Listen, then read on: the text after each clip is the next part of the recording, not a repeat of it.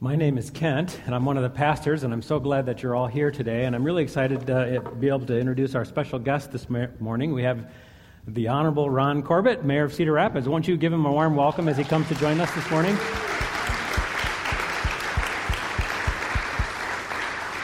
So good to have you here with us. We're going to try to make this comfortable and casual and informal. And I sent him a note earlier this week. I wasn't going to ask any questions about geese today, so he's off the hook for that. We were actually sitting around in a staff meeting a couple months ago talking about this series, and someone was actually kind of kidding, and they're like, you know what we should do? We should have the mayor come. And so we sent off a note to the mayor's office and thanked Deb for her working with us so well, and the result of it is Ron is here with us today. So welcome. I've never met you before, and the first question I'm kind of curious about is just how you got to be mayor.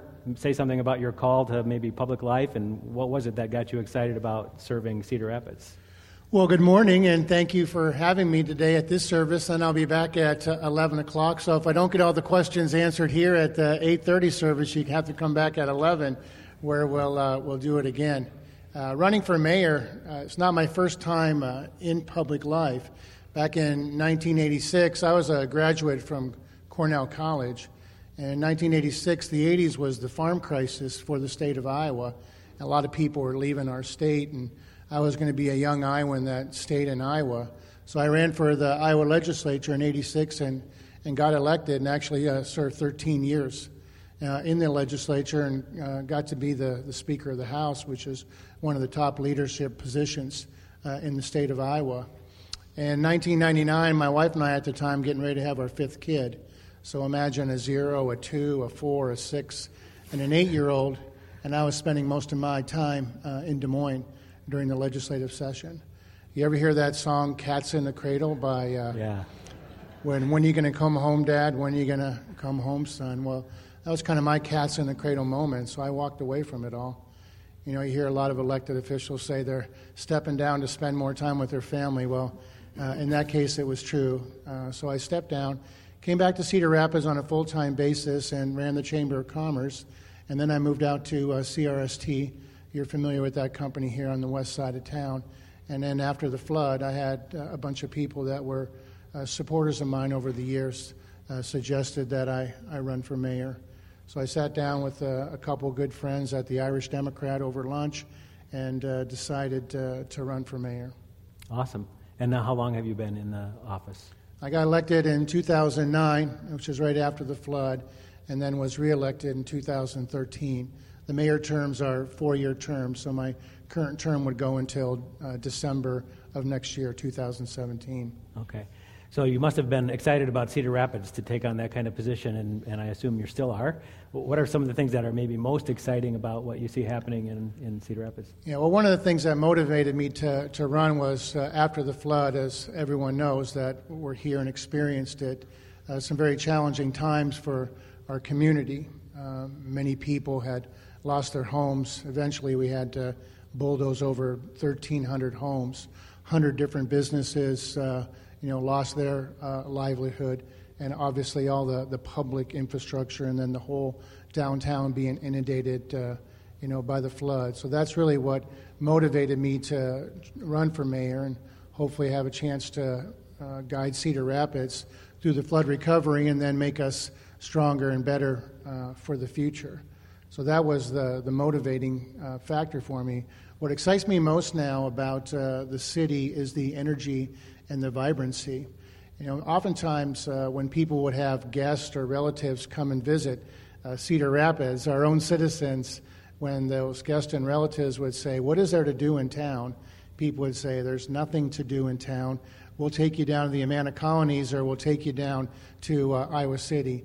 Now when people come and visit, the community is very proud of Cedar Rapids, and they'll say, "Well, we'll take you down to the Nubo area and take you to the market."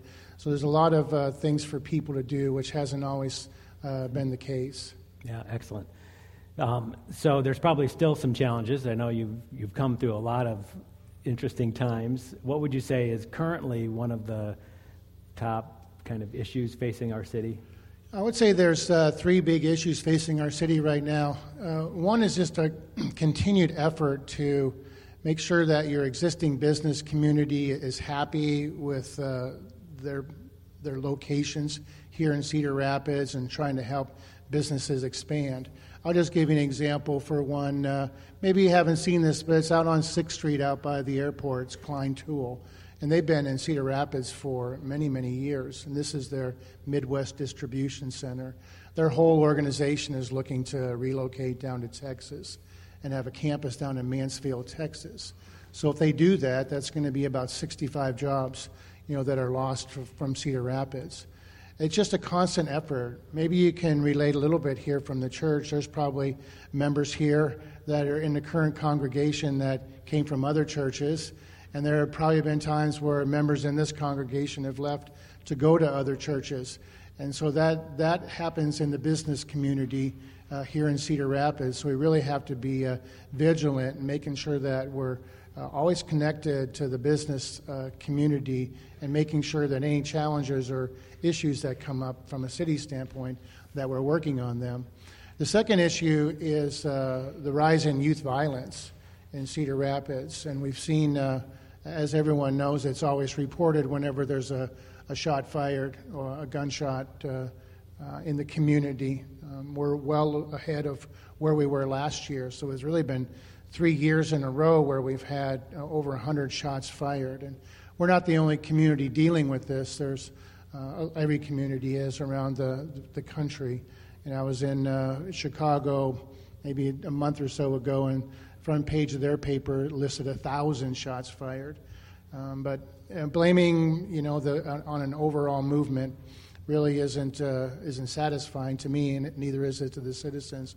So we have some real challenges. This afternoon over at Redmond Park, there'll be a Stop the Youth Violence meeting where people can get together and talk about it. But really it's just citizen involvement. And then the third issue that's a big challenge for us is our continued effort to try and build flood protection. Nobody ever wants to see 2008 reoccur in our community, and we've made a lot of progress at rebuilding, and so protecting the neighborhoods and protecting the businesses in the downtown and all the growth and development we've seen is really important. But as of now, we've been authorized. Our project's been supported by the federal government. They just haven't given us any money. So it's kind of like telling your kid, I authorize you to go to college, and the kid's all excited about it. Oh, by the way, I'm not going to give you any money so you can go.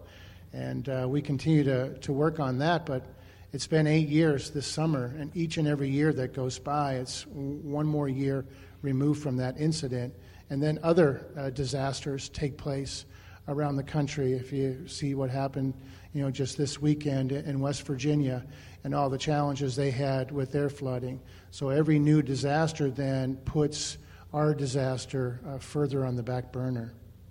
Okay. Well, as you've already heard us talking about this morning, we're interested in the city and we're interested in our neighborhoods and trying to do something. And one of the questions I said I would pose to you is, do you see a way for faith communities or for us as individuals to get involved in the city, and what would our loving the city look like? Do you have some ideas about that for us? Yeah, I believe that the community, Cedar Rapids community, is supported by a lot of pillars. Certainly the faith community is one of those pillars. City government is one of those pillars. The arts and culture. We have the business community. Certainly the non-for-profit organizations would be part of that, and neighborhoods. Neighborhoods are probably the most underappreciated pillar that we have in our community, because that's where you really get to know your neighbors as you're walking around your neighborhood. But each neighborhood is organized. They have an official neighborhood association, and I've been to a lot of these meetings, and only about 4 people show up. And it's the same 4 people that show up month after month and try to organize the different activities in the neighborhood. But this is a real good place for people to get plugged in, is through their neighborhood association. And they don't meet every month. Sometimes they take the summers off.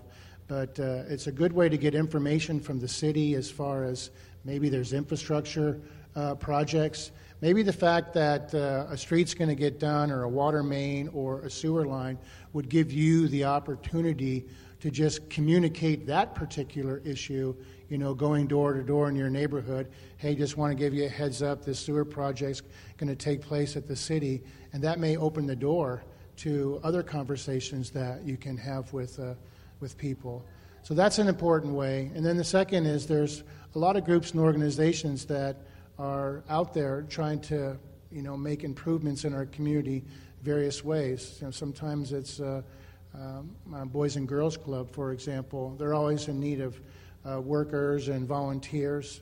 The Soup Kitchen, the homeless, that are always in need of volunteers. The Salvation Army, Matthew 25. So there's already existing groups and organizations that you can partner with. So don't feel like your church has to do this alone and be by yourself and start some new initiative. There's great ways to partner with existing groups that have, been out there trying to do the same thing that you're doing. So I'm just going to paraphrase what I heard you say. Basically, the mayor is telling us to love our neighbors. Is that what you're saying? Can I say it that way? He's thinking about whether or not that's okay to say. Yeah, I am saying that. A couple years ago, I gave an annual State of the City address down at the hotel, similar to like the president gives State of the Union. Mine's not as long, though. It's about 20 minutes. It's still long enough. And one year I challenged people to, fall in love with Cedar Rapids, because when you love somebody or you love something, you're going to care for it. You're going to be concerned about it, and you're going to want that either that individual or that thing that you love to be successful. And that's really what we want for Cedar Rapids, to be successful. But it really only works if people are involved and people love the community. So I had a kind of a fake proclamation. I had to do proclamations, but the city of Cedar Rapids is known as the city of 5 seasons, and I'll tell you the story about why it was 5 seasons. But occasionally people have made fun of our town and called us the city of 5 smells. And that relates to a lot of business and industry in the past, when we had Wilson Packing Plant downtown, and then we had the sewer treatment facility downtown. Those of you that have been in the community for a long time remember that caught on fire one year.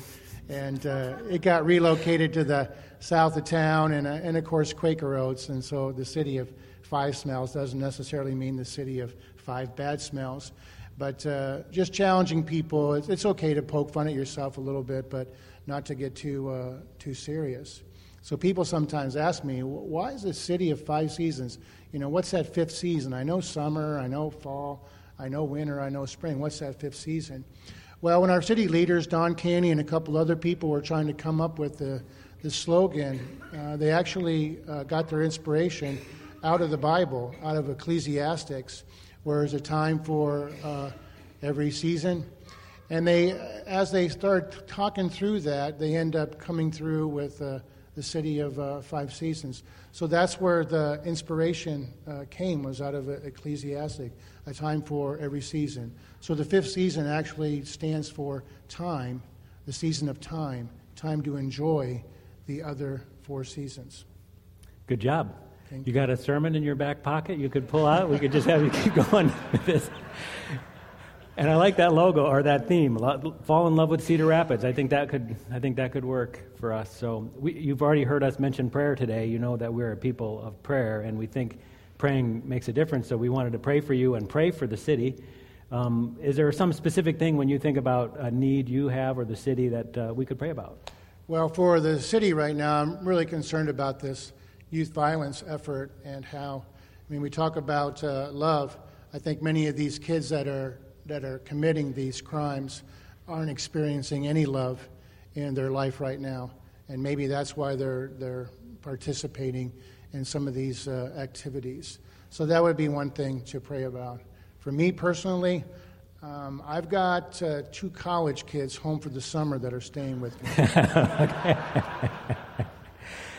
You don't have enough time to pray for that. when these kids go to college, they get their own little routines, and they think when they come home, they can stay on their routine and just say, while I'm leaving, I'll see you later, and don't have to tell me when they're coming home and all that. So I've been putting some rules on them. I say, well, for the summer, these are your rules. When you go back to college, you can, I said you can go back to the way you were, but while you're here. So I've been struggling with that, and I've lost my temper and my patience a few times with these young college students that don't think they have to tell their father where they're going and what time they'll be home.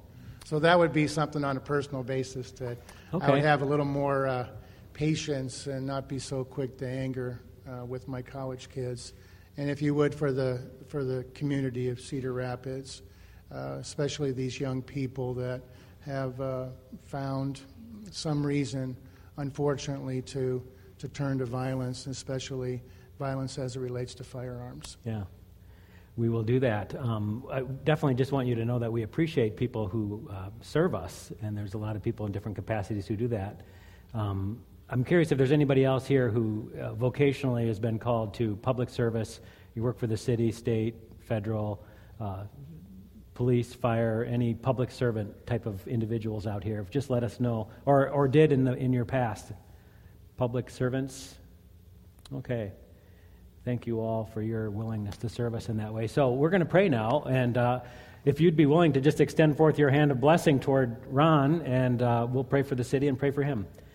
Lord God, we come before you this morning, and we want to give you thanks that you are a God who loves our city. We thank you that you constantly watch over our coming and our going, and I pray that you would bless those who are given the responsibility of governing, that you would help them to govern well and govern wisely. We think particularly of the challenges that were just mentioned, and specifically of the challenge of youth violence. And we pray, God, that you would give those who are endeavoring to solve that real insight and wisdom, that you would grant them favor as they go out into our community to try to build solutions.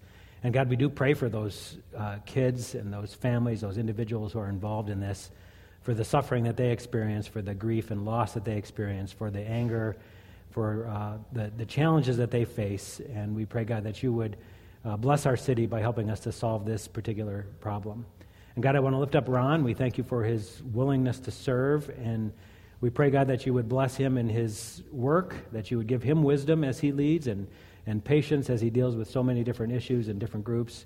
God, we also pray for his home. We just pray that you'd be present with him as a dad, that you would help him to have wisdom as he's taking watchful care over his children, that you would give him patience with them as well.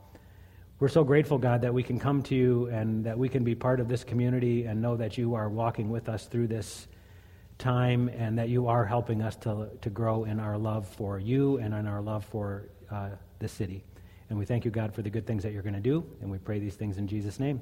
Amen. Thank you so much for your time. We appreciate it. We do have a parting gift for you for playing our game today.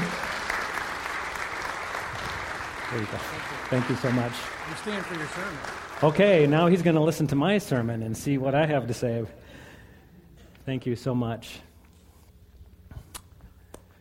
I'd like to invite you to open up your Bibles, if you would. We're going to actually jump all the way to the end of the book of Acts and look at Acts chapter 28.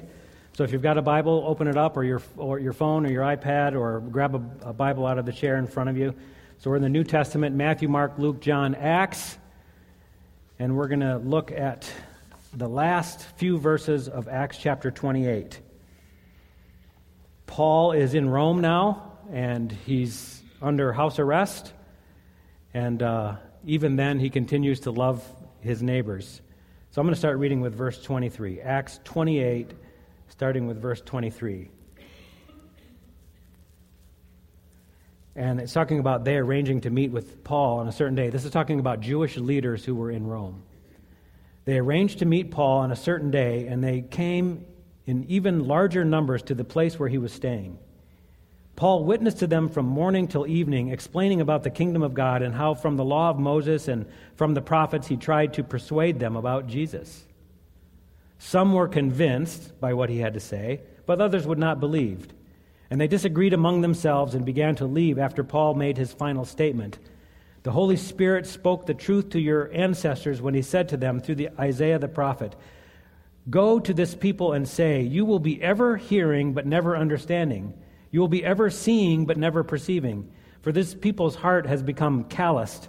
They hardly hear with their ears, and they have closed their eyes. Otherwise they might see with their eyes and hear with their ears and understand with their hearts and turn, and I would heal them.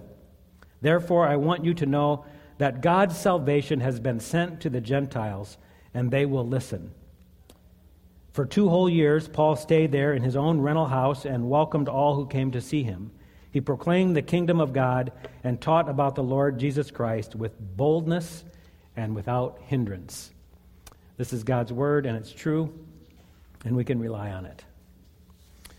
So somewhere among the kind of recent inspirational emails that I have received, someone sent me a doctor's prescription for humanity. And this doctor wrote out a little prescription of what was the best medicine for people. Would you like to guess what that is? Best medicine for people. Love, yeah, okay. You should have picked up on that by now, right? Okay, the best medicine for people is love. And what I really liked was what he wrote under that prescription. If you don't get the desired results, increase the dosage. I thought that was exactly right on, and that's exactly what we've been talking about here in the last many weeks. Talking about trying to love Cedar Rapids. What is it that Cedar Rapids really needs? Love. And Marion and Palo and Ely and Swisher and maybe even Iowa City, they need love, right? All of eastern Iowa. So if we take anything away from this little study that we've done, I think that would be a good summary. Love our community, love our neighbors, and if it doesn't look like it's working, then crank up the dosage. Just do more of the same. So we've been looking at this book as kind of like a learning lab, like looking at how the disciples, as they interacted with their neighbors and spread the gospel in that first church, how they did it, and then maybe we could get some inspiration for ourselves of how to do this. And we see that they carried out this vision from the beginning, and it just continued to multiply. And remember the promise we looked at right at the very beginning. Acts 1:8 said, "You will be my witnesses and when the Holy Spirit comes upon you in Jerusalem and Judea and Samaria and to the uttermost parts of the earth." And as we've gone through the book, we've seen that that's exactly what happened. That the message spread from Jerusalem to Judea to Samaria, and for all practical purposes, now this message has gone to the entire world. So when we get to Acts 28, this kind of final words, in one sense we could say, mission accomplished. It looks like they did what they set out to do. They were going to continue the ministry of Jesus, and they were going to carry it out into the whole world. And it looks like that's just about done. But, in another sense, this chapter ends with us completely hanging in limbo because the job's not done yet.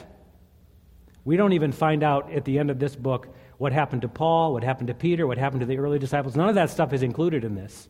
We're just kind of left like, okay, the church has started to spread from Jerusalem, Judea, Samaria to the uttermost parts of the earth. Then what happens? Well, you know what's happened? We happened. The church continued to spread from that day until now in dramatic fashion. In fact, if we want to find out what happened to Paul, we have to go outside the Bible because the Bible doesn't really tell us. There's some tradition around this that says that he was in this kind of house arrest for a couple of years, and then he was probably arrested and put in prison and in jail. And the most reliable tradition says that Paul was beheaded by Nero. This was the cost for him in spreading the gospel. This was the cost for him to love his neighbor. There's another tradition that is related to Peter, and the tradition for him is that he also was martyred for his faith, crucified upside down, because he chose to be crucified upside down, thinking being crucified in the same manner of Christ, he wasn't worthy of that. This was the cost of their loving their neighbor, of spreading the gospel. So that all got me thinking this morning that maybe we should do just a real brief kind of cost-benefit analysis of loving our neighbors.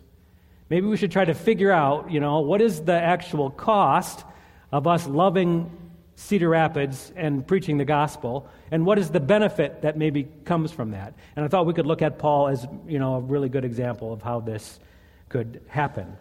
So, we first recognize that Paul, in spreading the gospel and loving his neighbors, paid a high cost.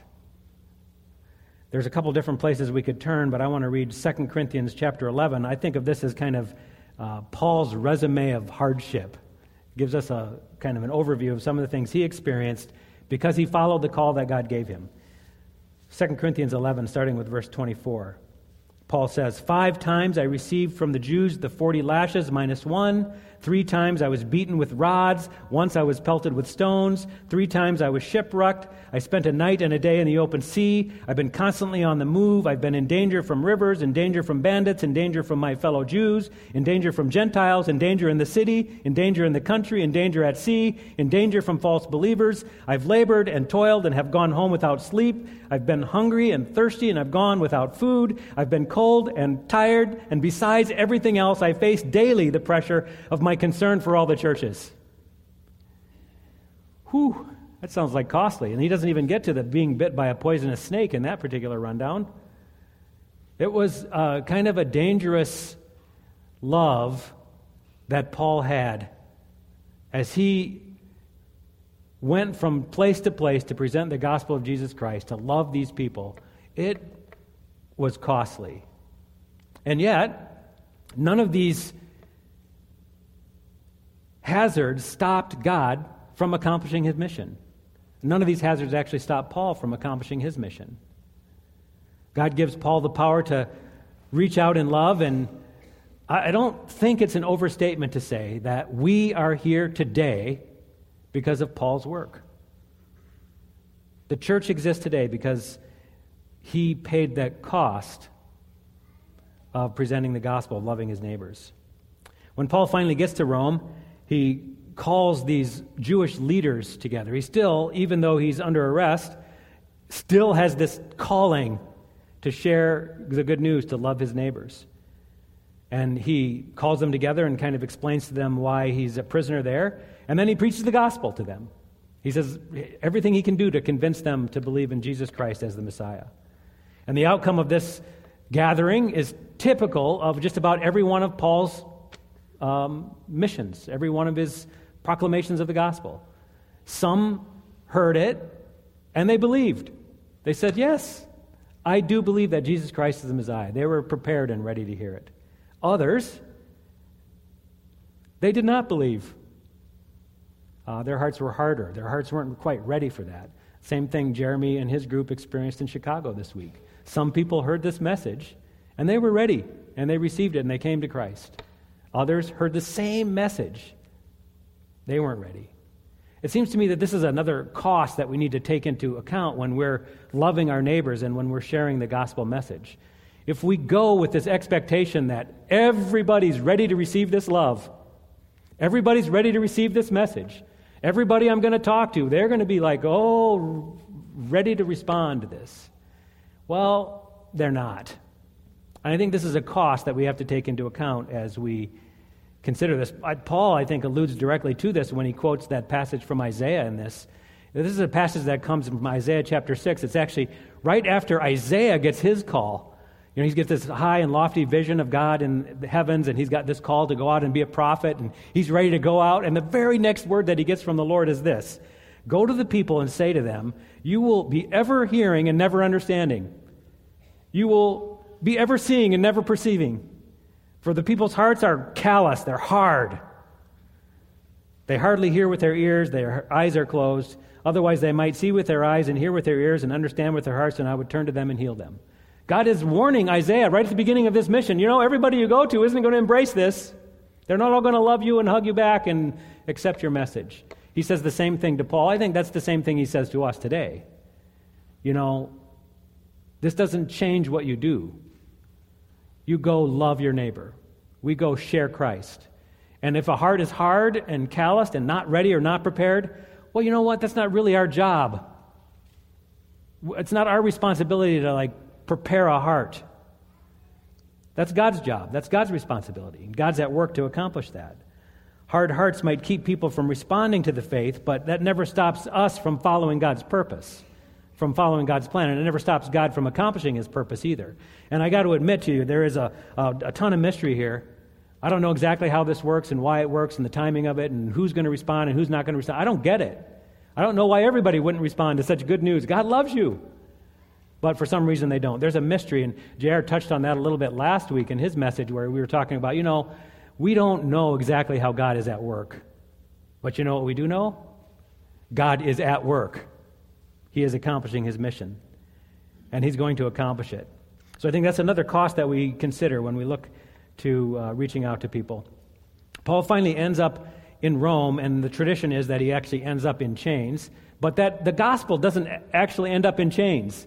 That even as he's there under house arrest and later in prison, he continues to proclaim this and witnesses to the guards, those people who are taking care of him, those people that come and go to visit him. And I love the way this chapter ends. The last word in the book of Acts is the word unhindered, which is kind of a fascinating word. It's this picture of like great boldness and no barriers, that this word is continuing to go out from Paul. And though he is in this precarious situation, though he's had all this harassment and danger, the word of God is unhindered.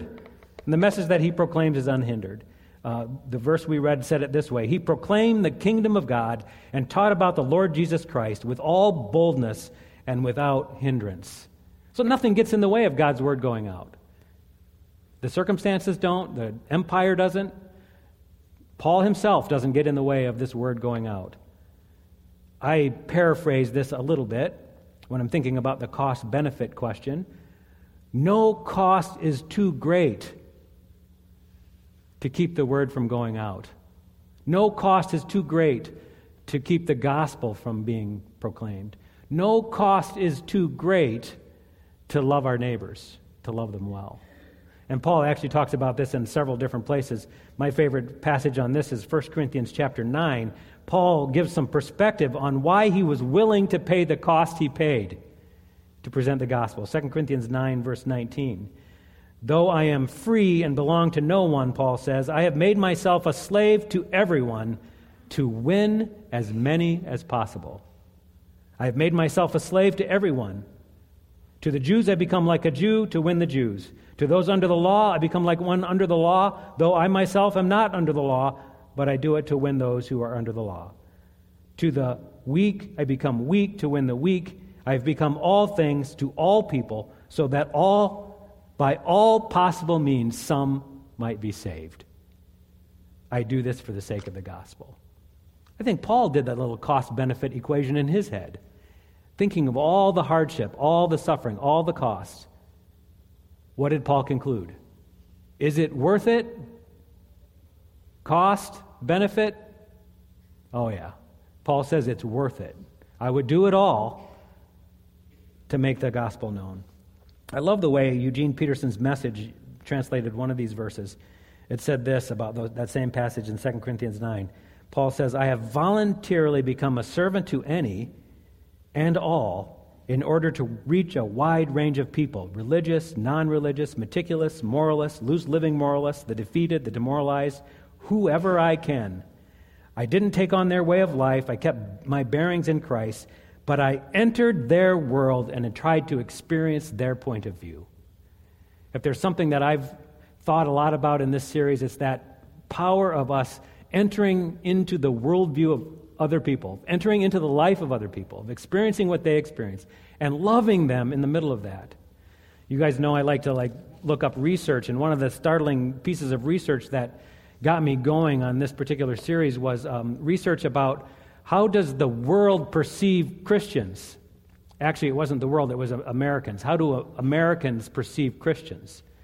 And more than half of Americans perceive Christians as part of the problem in our world, not part of the solution. More than half of the people in America, Christians are part of the problem, not part of the solution. That bugged me. What if we entered into life with people and experienced life from their eyes and loved them no matter what? And if it didn't work, we just crank up the dosage of love. Would that change the perception they have? Well, there's some other interesting research that indicated that might actually be the case, and I actually get geeked out when the research matches what the Bible teaches. And this research indicated what are doors that open up people to accept Christians and to listen to Christians. What is it that makes us, that people willing to listen to us, that maybe begin to think that we're part of the solution, not part of the problem? And that this research indicated 4 what I would call dangerous loves that indicate and open the door for us to build bridges. The first one, radical hospitality. That no matter what we do, we love people. And we make room for everybody. We continue to reach out and love them with that. That is one of the loves that opens the door. And that's costly. If I'm going to love you with kind of a radical hospitality, that takes time. We heard that this morning from Chris. You got to invest in time. You got to spend time doing. It takes energy. You got to be there. You got to hang in there. Sometimes long term, radical hospitality, costly. The second dangerous love, fearless conversation. That once we're hanging out with people and spending time with them, are we just willing to ask important questions? This isn't like we come in there and blast people with some pre-planned message, but that we are willing to probe important issues and ask significant questions and then listen. Fearless conversations. Go where we maybe are nervous about going and ask them questions that we're not sure we want to hear the answers to. And this is costly too, because we have to overcome our own fear and kind of the unknown. What's going to happen if we engage deeply with people in these kinds of conversations? We don't know where that's going to go. The third dangerous love they suggest is genuine humility. This suggests that we create space by humbly listening to people when they start talking to us. Oftentimes, the kind of evangelism I grew up with was you go there and you tell them the gospel, and then they respond. In this day and age, a lot more of our evangelism might be humbly listening to where they're coming from first. And that might take a lot of time, hearing their story, hearing what's going on, trying to discern where is God at work in this story. And this can be costly too, because it can be uncomfortable, it can be uncertain, we can fail. We meet with somebody and don't see any good thing that comes from it. Or maybe we get rejected by being in this kind of relationship. That's a cost that we might have to pay. But that's genuine humility. The fourth dangerous love was divine anticipation. Do we love people enough to anticipate that God is already working in them? Do we anticipate the good thing that God wants to do and recognize that God is there and we can join God in that process? That's costly too, because that takes some surrender and trusting God to work. We put together a little packet for you to take home and use at the conclusion of this thing, and it's in your bulletins. It's this little colorful brochure that Leah created.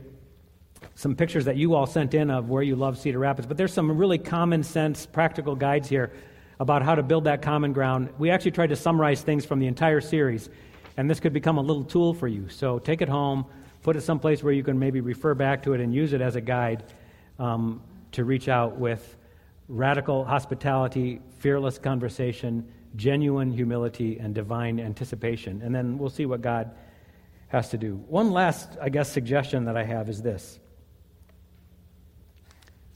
Pay attention. At least when I plan a series of messages, I'd like to see that it made a difference.